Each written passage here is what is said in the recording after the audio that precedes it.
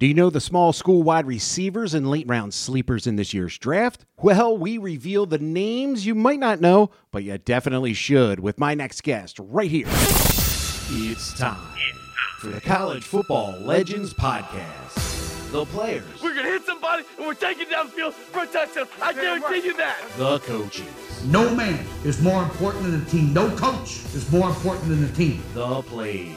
There goes Davis. Oh, my God. Davis is going to run it all the way back. And so much more. College Football Legends. Heroes come and go, but legends live forever. Believe in College Football Legends on the Believe Podcast Network. I am Chris Smith. Give me a follow on Twitter at TheSportsJesus. That's at TheSportsJesus. The NBA, NHL, and Major League Baseball are in full swing. So you need to head to Bet Online. Look, it's the fastest and easiest way to bet on all your sports action. BetOnline has you covered for all the news, scores, and odds, so it's the best way to place your bets, and it's free to sign up.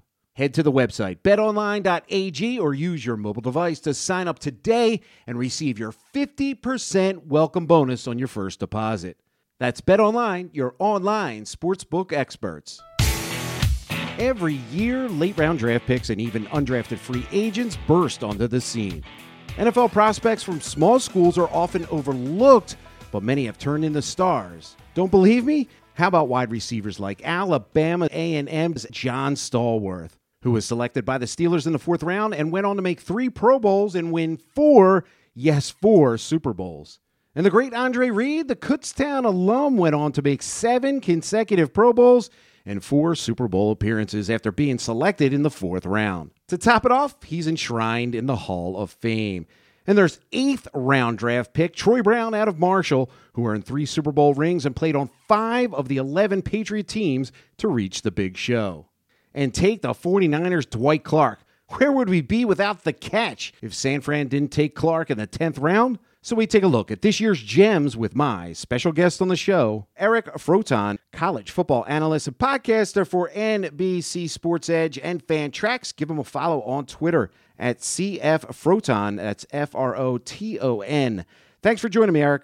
Thank you for having me. I'm really excited to talk about college football. Yeah, it's what we love to do. Exactly. And I must mention, though, you were named 2020 College Sports Writer of the Year by Fantasy Sports Writers Association. How special was that? It was a big deal for me. And, frankly, anytime you're joining up with the former Roto World, now NBC Sports Edge, the previous 2 winners actually were my boss and colleague, Thor Nystrom, as well as fellow colleague of 2019, Hayden Winks, who now works on the NFL side of things. He's really great with analytics and data. He's a great follow, and if you like looking at bar graphs, charts, things like that, it's always a great feed, whatever Hayden's putting up. So, with 2 very talented writers before me in the same staff room, there's a little bit of pressure to be able to hold up your end, and I was just happy that I could, bring a different perspective to some of my articles, and was able to get recognized. And obviously, it was certainly a thrill. Thanks for mentioning it. Yeah, definitely. What a great team it sounds like you have. And speaking of the articles, you have some great ones and podcasts on NBC Sports Edge. And one ongoing series that caught my eye was on the sleepers in the upcoming NFL draft. First, there are several under-the-radar wide receiver prospects who are being projected as late-round selections. Let's start with the former 3-star recruit, Jaelon Darden from North Texas. You say in the article that you'd rather select him in the round 4 than Florida's Kadarius Toney in round 1. What do you see in this mean green product? Well, first off, you look at when you're trying to project, especially a group of 5 wide receivers, I want to see somebody who is dominating their wide receiver room. And when it comes to dominator rating for wide receivers, nobody touched Jaelon Darden last year. He was the lone pretty much option in that North Texas mean green wide receiver room. So he was the first, the second, the third option. And despite the fact of being relatively diminutive for his size, he's only 5'9", he's only going to be weighing in around the 180, 185 mark. But in this class, you have a really nice crop of really fast twitch, change of direction ability slot receivers. Jaelon Darden, the previously mentioned Kadarius Toney. I love Elijah Moore. He's electric Tutu Atwell is a rare guy who's on the slight side but can still beat you deep.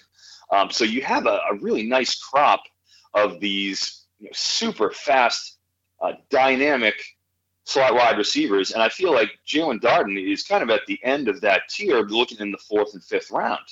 And you look at his skill set and what he does and how hard it is to cover him. One-on-ones, he's just a nightmare. Off the line, only thing I really have that I could say is kind of a criticism is his size. He has a tendency to run around jams as opposed to using hands and skill in order to get through them.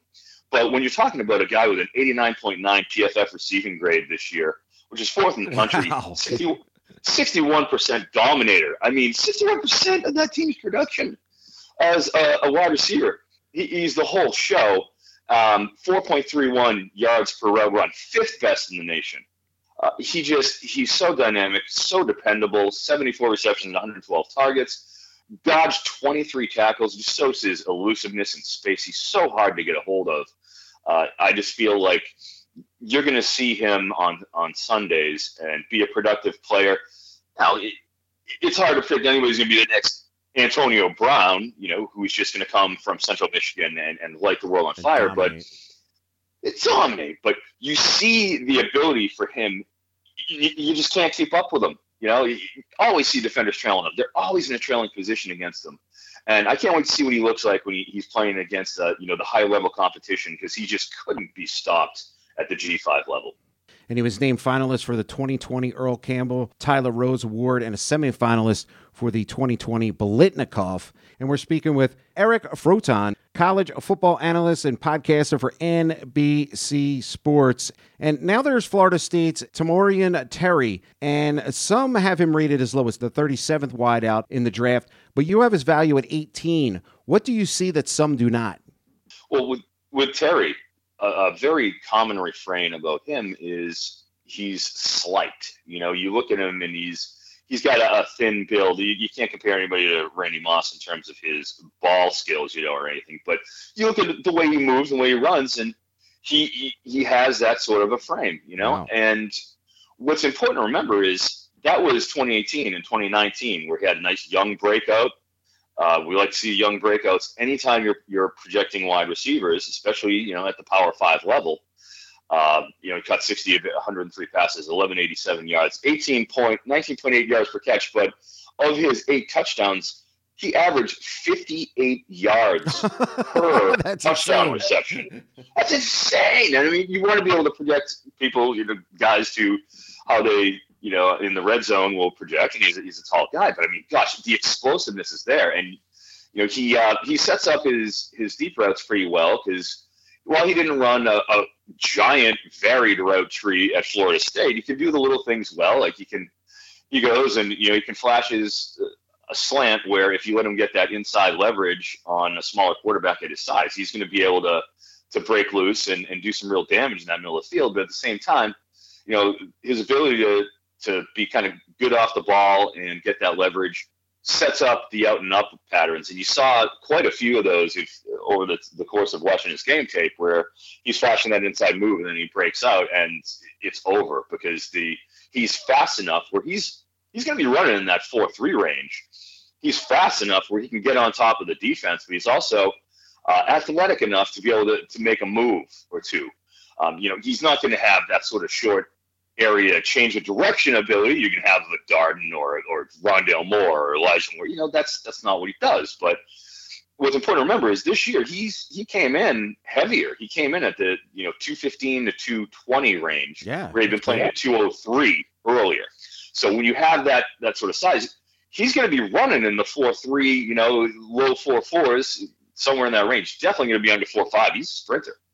And he's going to be doing it 215 to 220. That's rarefied air for that sort of size that he's packing on now. And he played way up to the competition because he lit up Notre Dame this season. 9 catches, 146 yards, a touchdown. And, I mean, they didn't want any – long day at the office covering Tamorrion Terry, even for a CFP team with, quarterback problems. Nobody nobody's really looking at that quarterback room at Florida State saying, wow, there's a Trevor Lawrence in there, or Justin Fields, or a Zach Wilson who's out there slinging it to him. So the degree of difficulty was certainly there as well. He got banged up this season. He had his knee scoped, which is why he even tried to gut it through and play through it like a warrior. But the cooler heads prevailed after that Notre Dame game, where he said, all right, I better shut it down and start getting ready for Senior Bowl and the postseason evaluation process. But I just, Todd McShay, as I mentioned, I go through every one of the top analysts and see kind of where they're at. McShay has him at wide receiver 19, whereas the Draft Network has him at 37. I think the Draft Network, no offense to them, is not taking into account the size, the way he's managed to maintain the burst, maintain his acceleration and his ability to get on top of the defense at that size. And he can high point ball as well. He can come after it a little bit more. He kind of lets it flow to him at times, can be a little more aggressive. But the ability to high point is there. I really like where he's going, and I think he could be a significant value. You're looking at 5th, 6th round, cost of acquisition. God, his profile and his athleticism, it's a great shot in that range. Yeah, well, like you're saying, that speed. He had 9 50-plus yard touchdowns, tied for second highest total in the ACC over the last 15 seasons. This is the College Football Legends podcast. I'm Chris Smith, and we're speaking with Eric Froton, college football analyst and podcaster for NBC Sports Edge. And I want to jump into another 2-star prospect that grinded his way into the draft mix. Jonathan Adams Jr. from Arkansas State, the former hoop star, weighed in at 220, ran a sub 4.5 in the 40 over a 41-inch vertical leap. Did that open some scouts' eyes? It absolutely did, because what's a great comparison for Adams is you had last year in that high-octane Arkansas State offense with Blake Anderson moving on to Utah State, but they still retain this year, but their offensive coordinator is still there, Kirk Eckendorf, and you see what they like to do there is they like to stretch the field on the outsides vertically. Omar Bayless did it in 2019, put up an All-American season, and he had a very similar on tape style and physical profile to Jonathan Adams, but where Adams separates himself from Bayless, who is more of a system player, is, as you mentioned, that basketball background, which I love. Yeah, they always seem to do really well. Always, yeah. It's a level of athleticism and more so that body control in the air that you used to be in, receiving contact in the air, getting banged, going for those boards. I love seeing that for my larger statured wide receivers, and we'll get to Warren Jackson too, who is also the same thing. But I mentioned that basketball ability translating to tight ends as well. I love seeing that for the big guys. So he has that legitimate, really talented basketball upbringing. But in addition to that, you saw the vertical jump was exceptional. One of the as good as it gets. What do you want? 4.5s for that 40 time. Bayless ran around a 4.7. The explosives, you see it on tape with Adams, and he's just more physical. He's a big boy running in that 4.5s. He's over 220 pounds, and just too much of a man to be able to be dealt with by the smaller school Sun Belt cornerbacks. And you saw it time and time again in film. Now, you're going to run him on a straight go on the outside. He's in great shape. You're going to use him on a little comeback. All right, he can do that. Where he gets in trouble is in the middle of the field. He doesn't feel as comfortable catching the ball in traffic. You can see him. He winces a little bit, attempts a little bit of alligator arm and have concentration drops. Okay. You never like to see concentration drops from a wide receiver, and he had quite a few of them with it right in his hands, and he's turning upfield right before he gets it. Just the little things. But he's not good with his change of direction. He's very slow. He's got that tractor trailer kind of a mentality where if he's running those bounce routes from the outside, take a few steps in, stop, pivot, cut back to the outside and try to get an edge on the defender, he does not look good. And that showed out, I think his 3-cone and his shuttle were subpar. But, as you said, the acceleration, the jumping ability, the physicality, the speed, the straight line speed, it's all there. And, in the 6th, 7th round where it's being projected, you're not going to get a fully formed DK Metcalf type freak of nature. Sure. There's going to be some warts.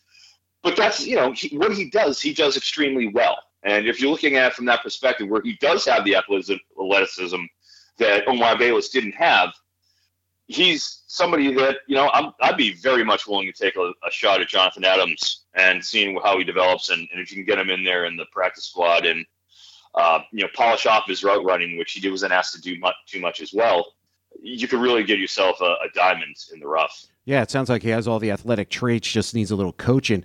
And like you mentioned, another two-sport athlete, Warren Jackson of Colorado State, 6'6", 215. Is that frame what intrigued you?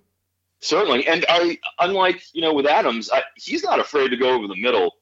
And he has, that he's fearless, 6'6", 215. So, he's a little light. You can just say that. Or you could possibly project him and say, all right, hey, kiddo, put on, how about 30 pounds? Hit the cafeteria a couple times. Yeah, get in and, flex him out a little bit, keep him tight. But, my gosh, the ball skills he has are just exceptional. And you see that sort of jumping ability, too. But he's so much more willing to go over the middle. He's a little more complete, in my eyes, in what he does than Adams, as opposed to he can do it. He can go down the field if you want to go that direction. That's not a problem. Comes from Colorado State, which is a wide receiver factory, as you mentioned, Preston Williams.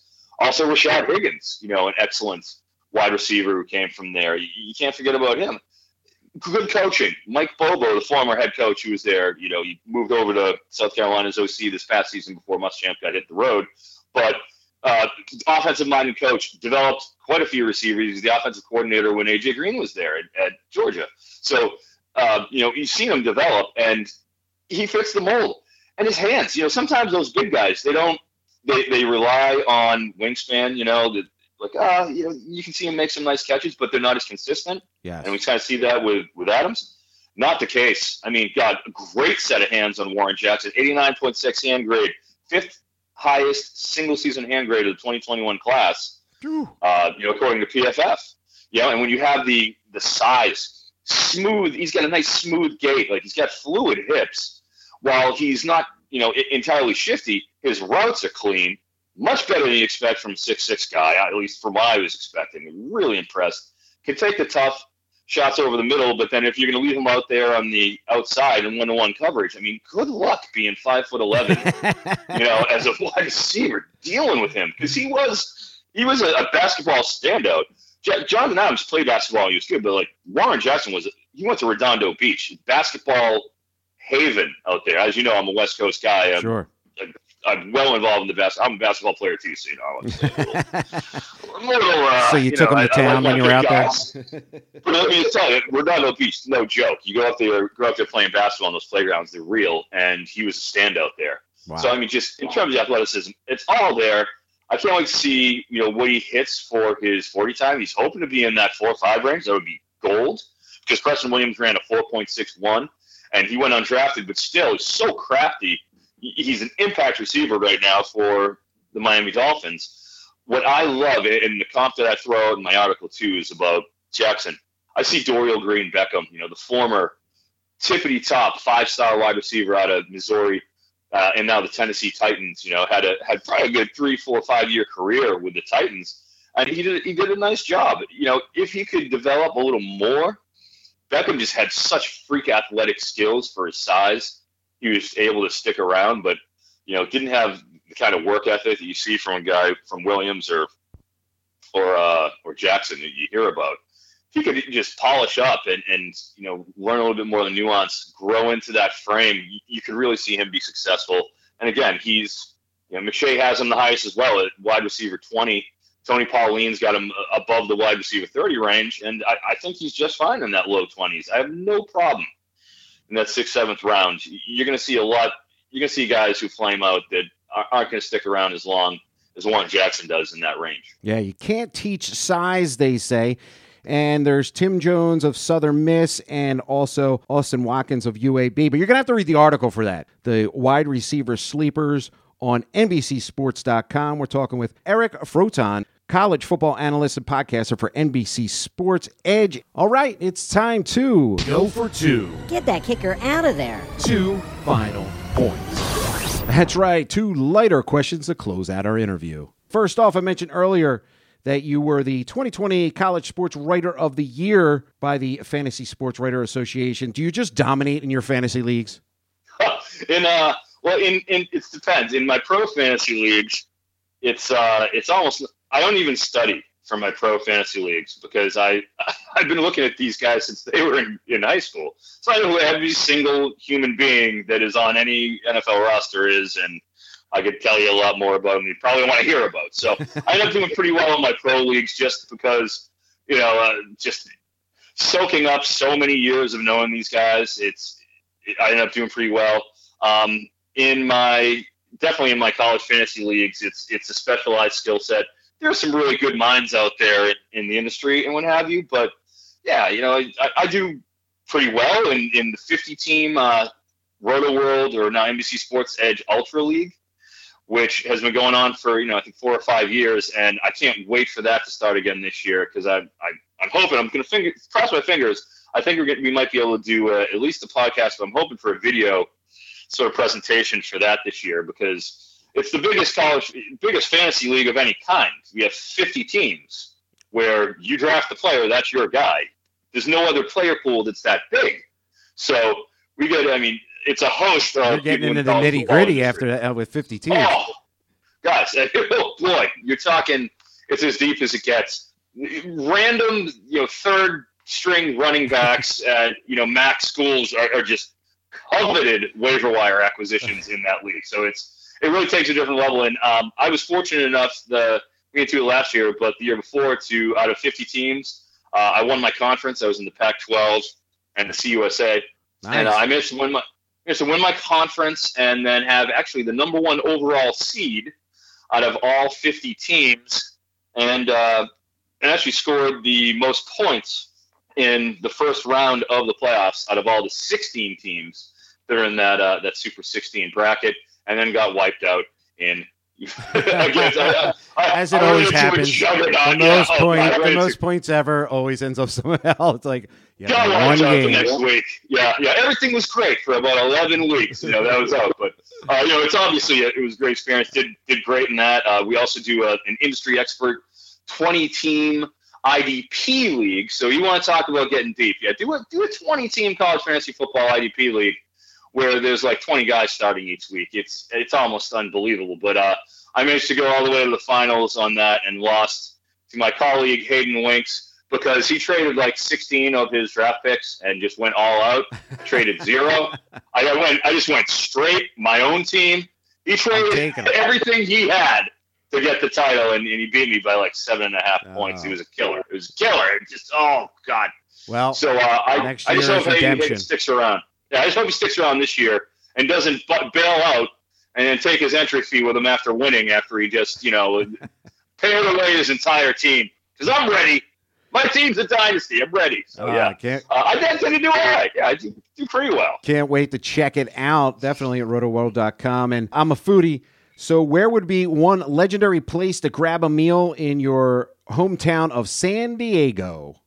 San Diego. Well, there's always, you can't go wrong with In-N-Out Burger. That's double. In terms of just quick, easy, animal style. Double. I go 4x4 because I'm a straight carnivore. And I don't like, I try to keep it to meat and as little carbs as I possibly can because otherwise I can't play basketball. I got to be able to get up and down the court at 44 years old and still be able to play with the young bucks, which luckily I'm still able to do because I haven't done a knee or an Achilles yet, but it's coming. And so I'm a 4x4. Give me that 4x4 at In-N-Out Burger. Gosh, I was there for 2 months. I missed it already. I've been gone for a month since I've been back. Man. First place you'll go when you hit my recommendation. Heck yes, right out of the gate. You go over to Point Loma as soon as I get out of that airport. Hit it up. Love it. We've been speaking with Eric Froton, college football analyst and podcast for NBC Sports Edge Fantrax. He pumps out the knowledge for college fantasy football and all the other fantasy teams. Give him a follow on Twitter at CFFroton. That's CFFROTON. Thanks for joining me, Eric.